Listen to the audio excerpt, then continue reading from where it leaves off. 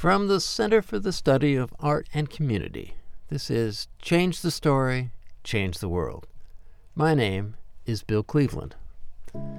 Now, at the Center, we talk endlessly about cross-sector programs and community collaborations. We also go on and on about hybrid leadership and skill sets. But what, you may be asking, does all that mean? Well, put simply, it means that we live in a world that increasingly operates across what were once considered fairly rigid boundaries. In that old world, the land of silos, community sectors like public safety, healthcare, education, social services, and the arts were perceived as discrete realms that only really intersected when they competed for resources in the city, state, or federal budgets. While much of these traditional structures persist, smart folks all over recognize that issues like unemployment or homelessness or economic development just can't be addressed without strategies and partnerships that function across multiple community sectors, neighborhoods, and interests. So, despite predictable resistance, more and more communities are building collaborative bridges and connecting their silos. Interestingly, finding that common ground often involves making translations across organizational and community cultures.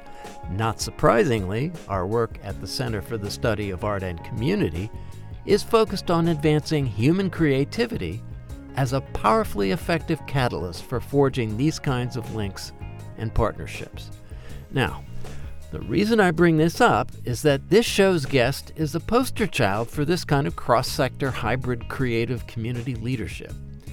Trained in theater and music and as a lawyer, Tisidra Jones has built a company that makes maximum use of all these assets in service to people and organizations working for change that need help navigating the confounding systems that often determine their success or failure. Part 1. The Artist in Me. So, Tisidra, when I met you, we were working in the Creative Community Leadership Institute in Minnesota, and since then you built a business that has a pretty interesting mission. Could you describe that?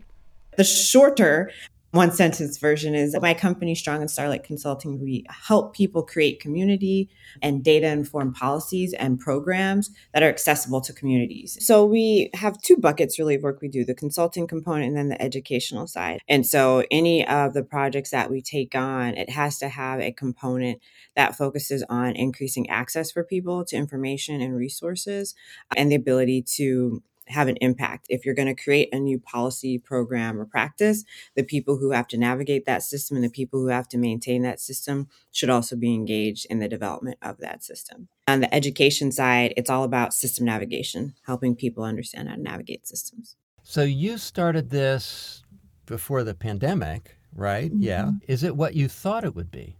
You know, what's interesting is I always, ever since I was a kid, I found out what my name meant, which is Strong and Starlike. And so I was like, I'm going to have a company one day with that name. When I was 6, when I started saying that, I was like, it could be a publishing company, it could be a record label, it could be all these things.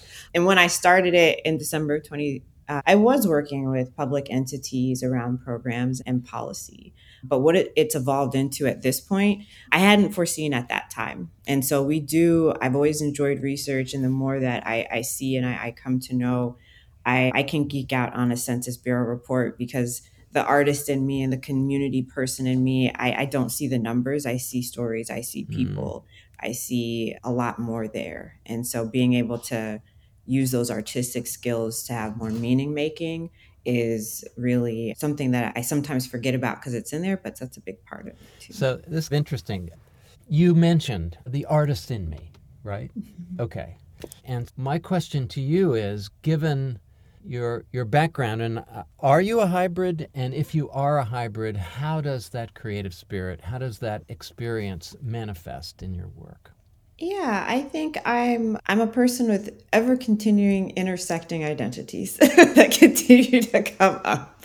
And hybrid and interconnected, intersecting human. I used to think about compartmentalization, but it's just very intertwined for me. And the three foundational pieces from a career perspective would be I'm an artist, I'm a lawyer, and an educator in terms of those ways that I see things. And they show up in everything I do. I try to turn off different parts of my brain in certain settings, but they don't seem to stop in terms of that. And so definitely see things from a creative lens, and the data informed part of it will often come first. The education, I've always been curious about, if I learn something or I see something in a system, how can you help more people learn about it, and how can you help them navigate those things? And I find that there are lots of creative ways you can do that. So you trained as a musician. I am.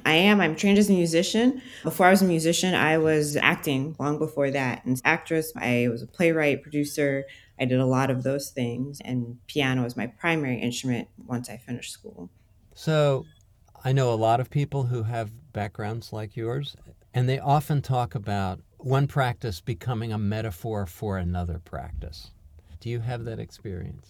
I think in some senses, I'll never forget my first summer after law school, my first semester or first year of law school. We had to do these interviews. And I went to somebody to have them take a look at my resume and see, like, how can I have my best chances to get an opportunity. And the woman just took one look and she was like, remove all the art stuff off of your resume. You won't get a job. You won't get an opportunity like that. Just cut off. I was like, that's my whole resume right now, ma'am. And so I went home really that night, because it was the night right before a day full of interviews, feeling a little discouraged. And then I was a little annoyed. And then I was very annoyed, and I decided not to do that. And my first three interviews the next day were very interesting, because the first person came in, they didn't say much, they had seen my resume. And the first question they asked me is, how would you compare and contrast Bach's approach to writing a prelude and fugue to how the framers and the founders of the Constitution did? And I went to this place in my mind that was awesome and had this great answer. And the person said, that's amazing, because I've always seen that people who are musical can also apply some of those skill sets in our legal profession, in the way that we think about things, how we construct things, how we build it. And I had 2 or 3 other interviews that morning with people who were also musicians and happened to be lawyers and other kinds of artists, and being able to say they are transferable, they do interconnect. We can't turn those parts off, and one can inform the other. That was very refreshing and eye-opening for me about the importance of showing up as your whole self. Yeah, and you mentioned story before, and of course, a score is a story. It's a tonal story. It's a musical story. It's an emotional story. And if you're involved working with what we call organizations, which are actually really communities in a box, and a community can't exist without a story, and sometimes competing stories, and maybe that's when people bring you in, is when some of the stories don't necessarily sync up with each other, and they're looking to make some coherence out of it. Is that an accurate description of some of what you end up doing? That's a really great description for it. At the heart of the matter, most times when we're coming in, people are wanting to connect with communities and have their stories and inform what we're creating in one way or another. And the fascinating part about engaging various communities is that sometimes we did this one project with a library, and we were doing listening sessions across all sorts of zip codes and districts in this particular community. And what was a priority for one community to change was far from that for another community. And people think about a city as one connected entity. How can you be responsive? And it's never going to be a one size fits all, in my experience. The importance of community specific solutions are just that what could be a win for one community may be a loss for another, and how to reconcile those things. And translate across those communities. And in some ways, and I'm going to stretch this metaphor to death here, but it just seems to me, as a songwriter, I often end up with 3 songs that I would like to join, which do not have an obvious connective tissue, but I like to mess with that. Now, the lovely part of that is it's a choice. And a jurisdiction, a town, a city, a geography, doesn't have that choice often. It's one police department. And the reconciliation often requires the skill of noticing where the notes can mesh and connect so that other people can recognize it in a way that it doesn't feel like the consultant came in and just said, we have to cooperate, and that's just the way it is, right? There actually is mutual self-interest in this piece of music. Being coherent is a useful thing. Does that make sense?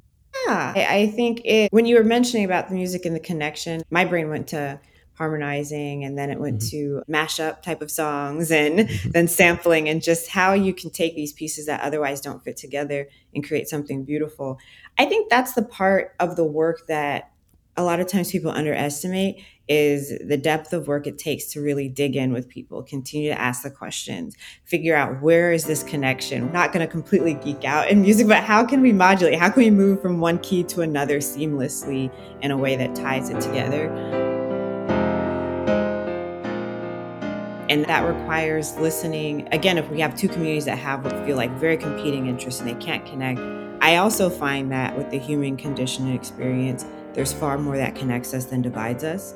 And that's the deeper work, to really dig and poke into that. And when you can find those dots of what connects humans on that deeper level, certain things, people want their kids to get a good education. They want to be safe. These things are kind of these basic needs. I think that digging to find out what can connect, what can seem like disconnected groups, is sometimes a part of the work that it requires more than folks sometimes invest fully into. Do your clients know what they're getting into with you? I don't know if they really do, the more that I think about it now. One of my colleagues, who's very wise, has commented that we give a lot once we get in there. And I don't know if they fully get it. Our goal from day one is we're thinking about when we're gone.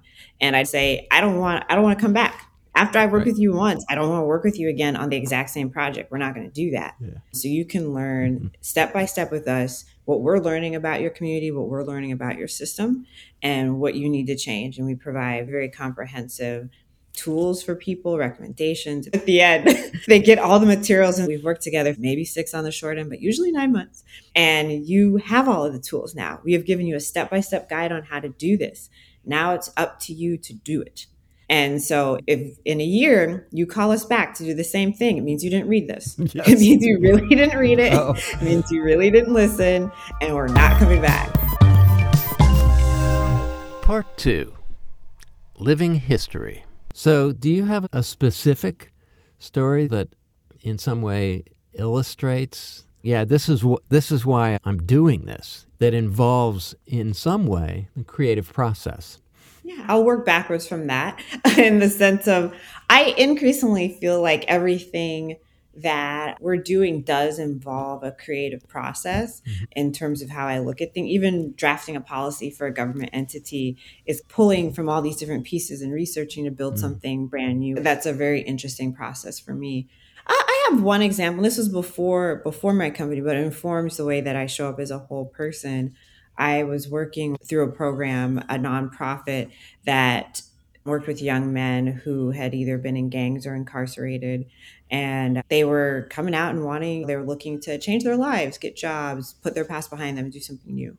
And part of the work that I was doing was looking at the role of storytelling and music and art to help them tell their stories. And so we ended up working with them on a series of monologues of speaking their piece. But the end goal was each of them had targeted something in their stories, whether it was mental health, mentorship, employment, business, entrepreneurship, that were aspirations in there. And their collective finished product, we did a production that wove in their monologues as well as research and data, and performed them for lawyers and people who led different agencies to then raise their awareness about this and humanize people. Like, these aren't just numbers on a page, these are real people's stories.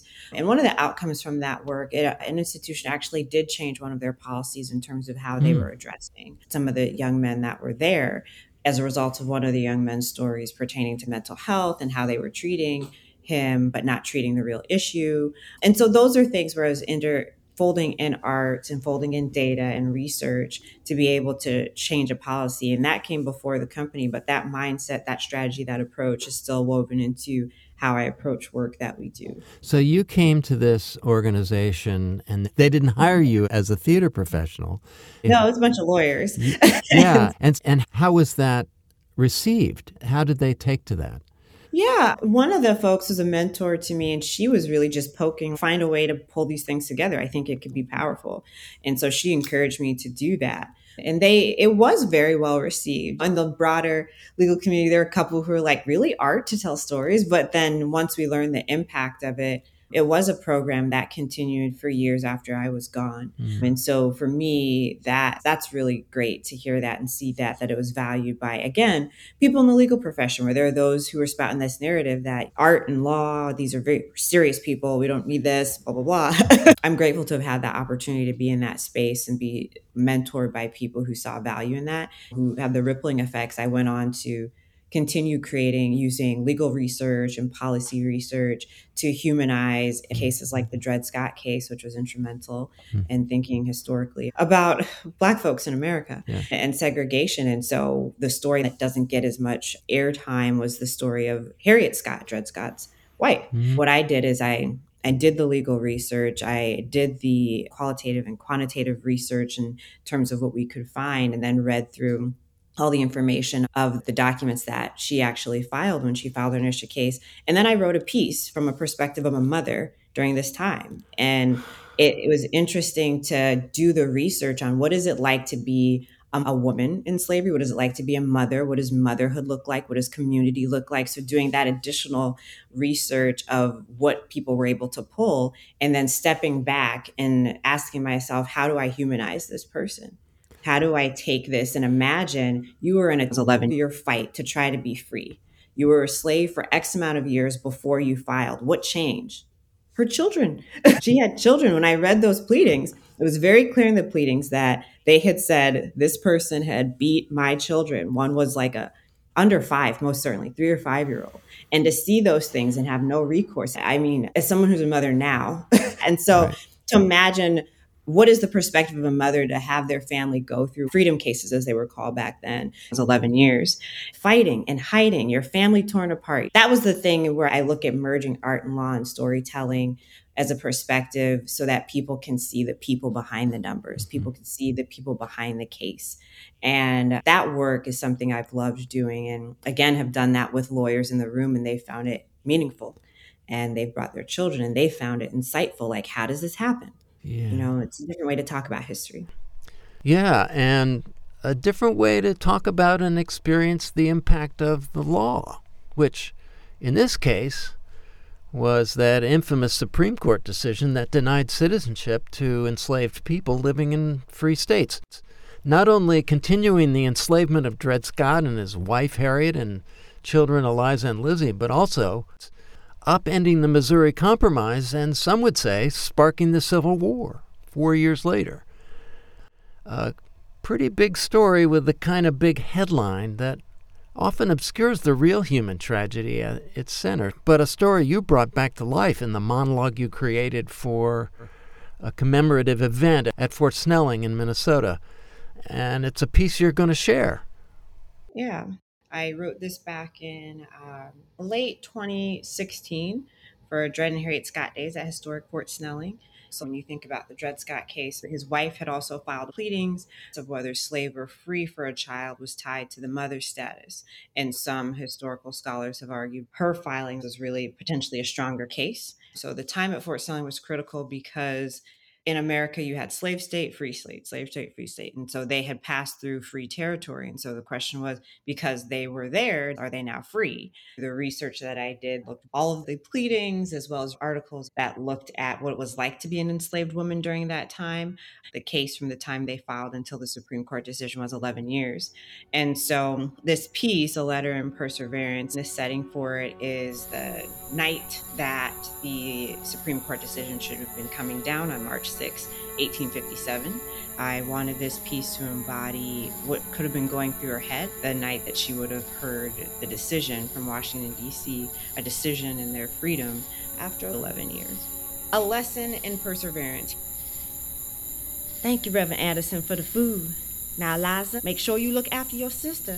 And Lizzie, listen to your older sister. And both you mind the Reverend and his wife. They done doing a good thing for us here. I know, babies. Don't you cry, Lizzie.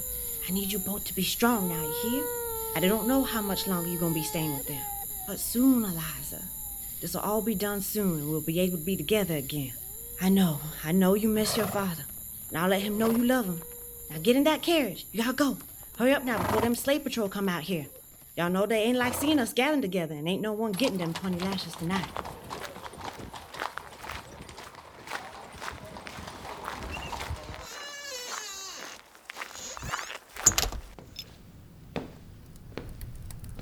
God, help them get out to the house safely tonight. I know I shouldn't have had them come, but I just had to see them. It's been weeks since I've been able to see my children. They say they let me know when that decision done made today. 11 years. I may not always know them days, but I know today's March 6, 1857.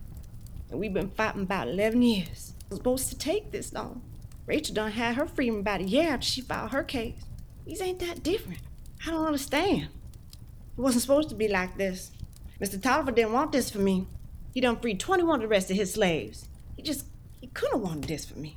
We don't have more masters than I care to count. Mr. Robinson, Mr. Tolliver, Mr. Emerson, Mr. Blow, Mrs. Emerson, Mr. Sanford. The worst of them was Mr. Sanford. That man done beat my little girls right in front of me. They so small. I couldn't do nothing. I couldn't do nothing unless he get himself killed. I couldn't see my children beat like that ever again. Is it too much for us, God, to want to be our own masters? Virginia, Missouri, Louisiana, Fort Snelling. So many homes. So many trips. I even had to have Eliza on that there ship. God, is it too much to pick our own home and when we come and when we go? I remember when I was a kid and playing in that hotel with my mama. I sure miss my mama. That'd been about 10 last time I saw my mama. When I was with Mr. Tolliver at the fort, it wasn't so bad. I had Eliza. She was like a mama and a sister to me. I even named my little Eliza after her. She looked out for me, made sure I didn't mess up, especially with that there cooking. When she had her daughter Susan, I treated her like she's my own kin. I'm sure they free now. Mr. Tolliver promised he'd free him. God, is it too much to want to know if my mama's dead or alive? Or where my kin is? It's so hard missing my family like this. I think about Eliza and Lizzie. They now past that age when I last saw my mama. I worry about them so much.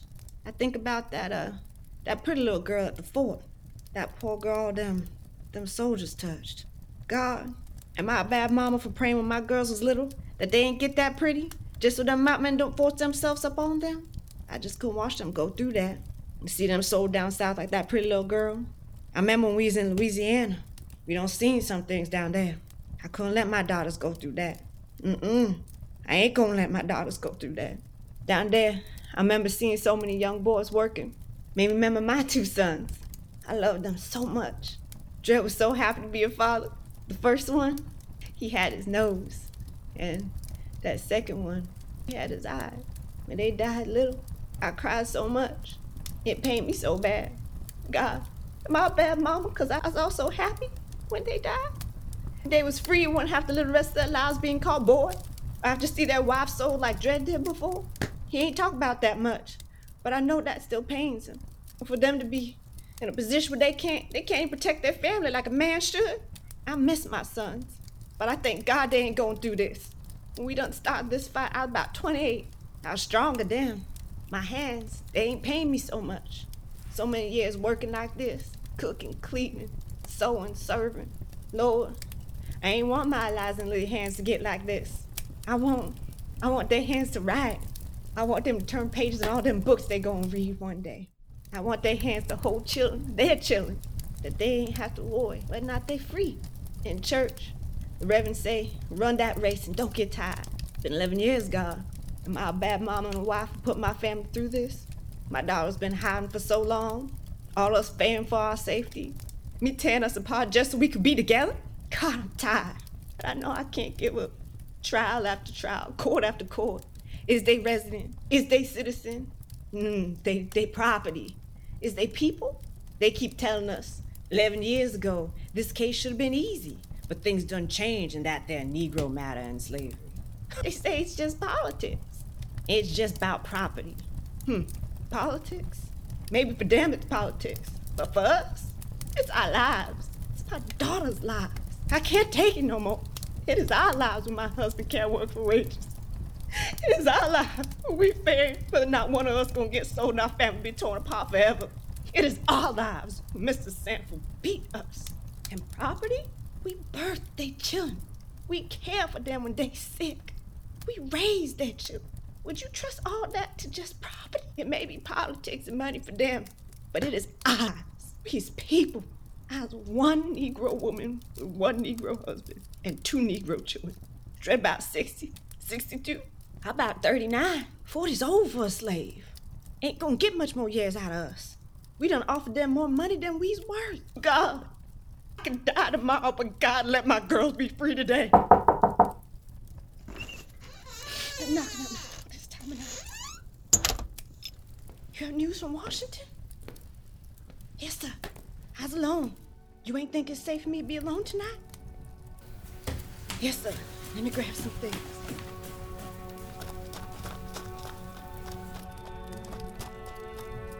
Judge Lejeune Lang and the Minnesota Historical Society thought it'd be great to have somebody come in and humanize the case, like make their story real.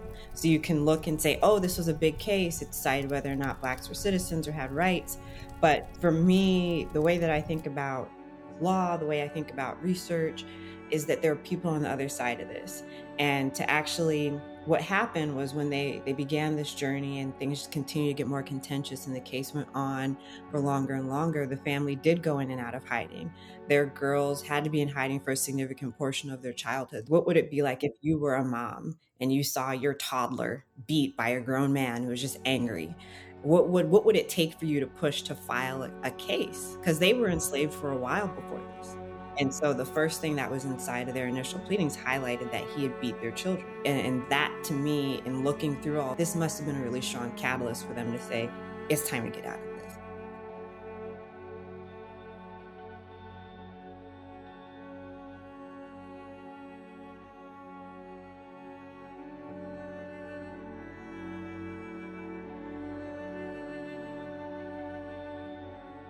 It was open to the public, and so there was a mix. There were lawyers in the room, there were families, there were other scholars who were historians present, as well as descendants from Dred and Harriet Scott in the room. And so the response, it was well received, and they brought me back for several years after to do additional pieces that dug into the research even further. And so I will highlight every paragraph, every sentence that was included has behind it a ton of different documents that were reviewed. Everything is factual and history.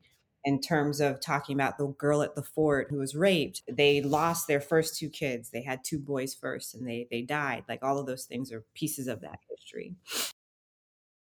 And it's so interesting because you have a foot in multiple worlds and you can say, yeah, I'm a lawyer too. I speak your language. I understand how you define success. This can help. Take my word for it.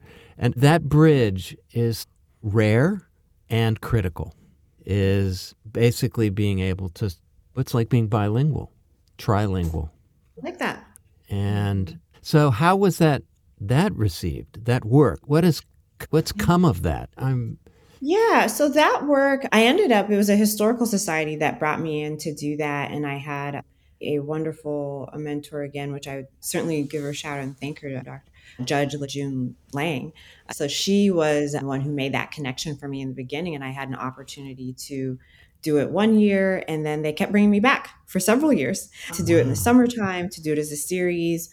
And it was, I think, what was most impactful for me doing those performances and that research was seeing the children in the talkbacks, because we always did a talkback after the performance, and having the kids ask the question of some that stuck out to me, little kids saying, were the little kids really separated from their parents? Were they in hiding for so long? Why would someone do that? And then having an honest conversation about the history. And there's a lot happening in our society right now as we want to talk about situations in history and race, slavery, and what goes into our history books. I'm of the position that we should be digging into these honest, deep conversations. Mm-hmm. And it doesn't have to be something that is going to the extremes of you're evil and we're just not going to say anything. The first time I performed this piece was actually a weekend when they had descendants of Justice Taney, who came down with the Dred Scott decision, and the Dred Scott family descendants. And so it was a panel, and they were connecting that weekend. It was a series of what was happening, building up around that case. And being able to have these open conversations can allow for us to take the veil off of it and allow for some reconciliation and allow for some acknowledgement. I've been to other countries where atrocities have happened, and they've been able to shine a light on it. And so for me, seeing the outcome of this kind of work is seeing that light switch go off for people at a young age, and parents having this conversation with their kids, an environment where we're not here to ridicule, it's just to educate. And that's been impactful for me. Part 3, a very interesting tension. It reminds me of Octavia Butler and her approach, basically saying, you're not going to get this until you get inside it. You're going to meet these characters. You're going to internalize it. You're going to go beyond the stupid conversations that we fall into with this. It reminds me, there's so many professions where there's a wall between the people and the good intention of people trying to do good work. In medicine, trying to do good work. In law, for sure, in the justice system itself. Many lawyers that I've met who basically say, I came into this because of this, and now I feel like I'm almost the devil as a lawyer in this system.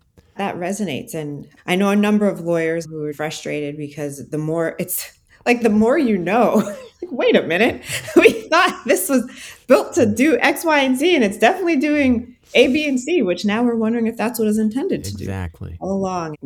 At the end of the day, I tend to believe I would rather spend my life trying to do what I can to change it, do what I can to help people navigate it, which is its own conversation. I had a conversation with a woman a while back where we were proposing to do something that helped people navigate these systems.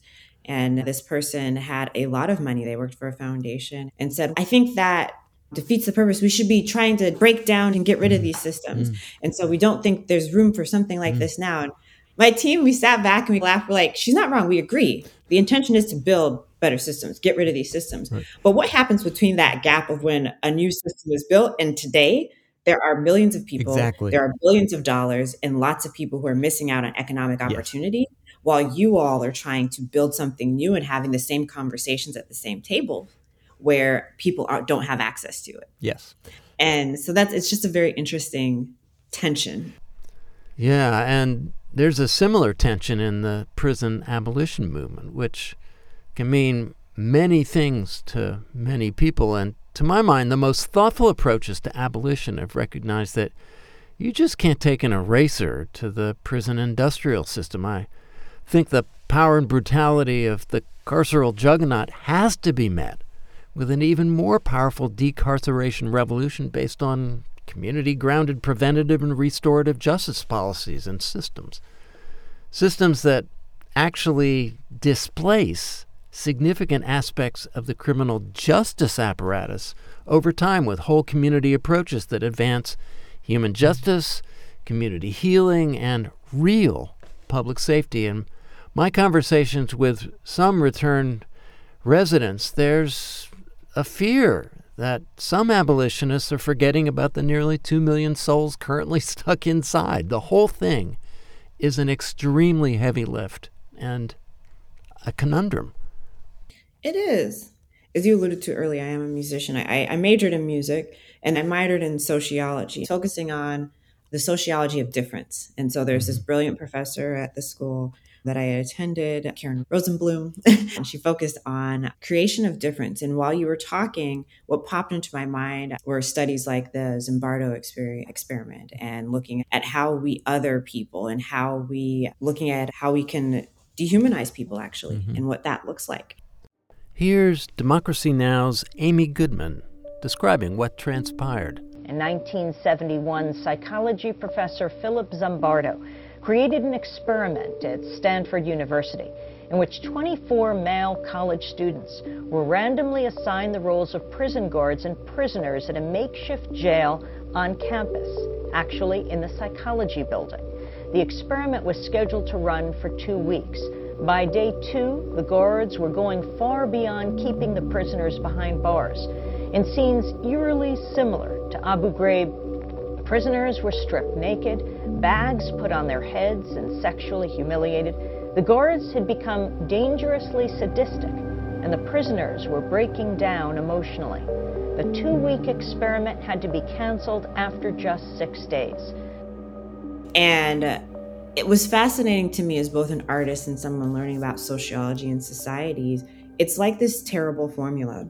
And part of it is removing the names and the individuality of people and isolating groups. And so when you're saying that the prisoner is saying, don't forget about me, part of making someone invisible, making a group invisible, is hiding them behind a number, hiding them behind a slur, hiding them behind an other, that it doesn't matter. It's so far removed from me that if the more easily I can think of them as different and removed and separate, the easier it is to forget about them, to create systems and structures and policies that don't care about them, and for me to not care about them as a human. That's what's a part of that formula. And I think, circling back to what you're saying about storytelling, I think there's great power in continuing to find ways to highlight the stories of the people that you were saying not to forget about. I do wonder what it continues to look like to have their voices heard, have their stories, because I believe that people can change. And to hold somebody to their worst moment can erase a whole life's potential.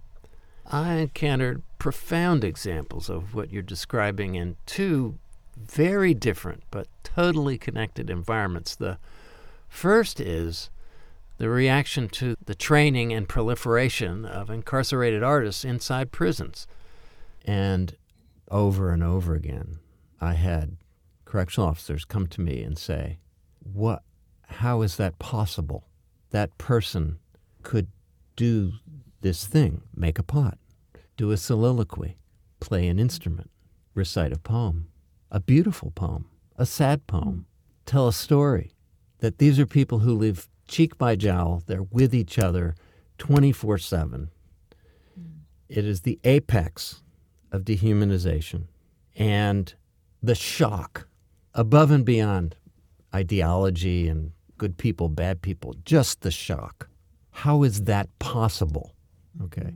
So you're really dealing with the most commodified version of that twisted distortion that occurs so quickly in the human brain. And the second version of this story takes place in the California State Legislature, when we would bring the extraordinary artwork from those incarcerated artists into those venerable halls and committee rooms. And there would be legislators there who, over the previous decades, had been making the laws and appropriating the money that produced the largest prison system in the history of the world. And they're looking at the artwork and they're going, same thing. You're telling me you're making this up. This can't be a true thing. This beautiful thing, this poignant thing, this thing that has touched my heart came from those people. My experience is that we're all way more susceptible to this than we think. Our brain will do this to us at the drop of a hat. Dehumanization is an everyday thing. So if I could change channels here a bit, could you talk about what you want as you build the story of your work, where you see it going? Yeah, if there's a unique quality to your work, how does it flower? What next chapter is there for it? I really would love to see even more economic impact. I want to be able to see enterprises, entities, those in positions of power, no matter how big or small, as a result of interacting with us, that they have quantifiable economic impact that happens. We have worked with amazing people. And so I think I'd say that the shortest version of where I'm going on this rabbit hole is that for the leaders that we've seen who have a heart to have change, I want to see the supports for them to lead and have the impact that they would like to, because they brought us in. I would like to see actual dollars into the communities. I want to see where there's an enterprise, a company, an individual who has a desire for change and the capital to do it, whether it's development, whether it's building businesses, rebuilding a main street, that dollars get to the people who live in those communities. I'm saying there are jobs, there are businesses, the red tape is minimized, removed, and accessible, because if we look at the future of our country, it's increasingly diverse by racial demographics, culturally, as well as age.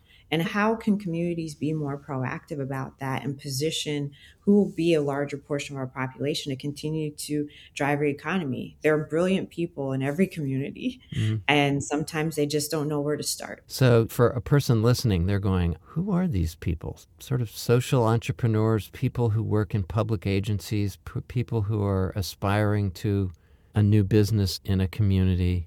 Could you just describe your constituency? When I'm thinking about these people, I'm thinking about those who are inside of these systems trying to rebuild from within. They need support. They need assistance. When they've done all that they can do, somebody's got to say yes or no. And so who are the gatekeepers to the gatekeepers who are trying to open the gate?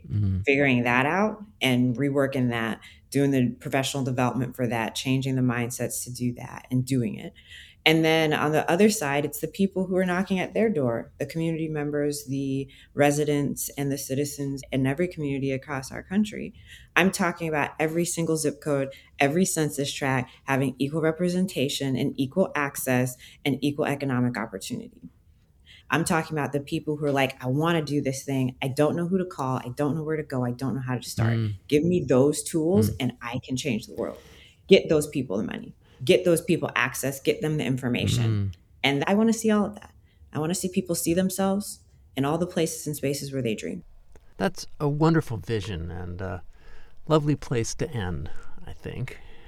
Thank you, Tisidra, for sharing your stories and insights. Thanks. I appreciate it very much. And thanks to you folks out there who've taken the time to tune in to these stories and conversations. And of course, if you really dig it and want more, please follow or subscribe for free in your preferred podcast listening app. And if you are totally obsessed with what we're up to, you can explore our entire archive based on your specific interests, like youth arts, cultural organizing, prison arts, change-making media, and 9 other categories in our Change the Story collection, which you can find in our show notes and at www.artandcommunity.com under the podcast drop-down. Story? Change the Story, Change the World is a production of the Center for the Study of Art and Community. Our theme and soundscape spring forth from the head, heart, and hands of the maestro Judy Munson. Our text editing is by Andre Nebe. Our effects come from freesound.org, and our inspiration rises up from the ever-present spirit of Ook 235.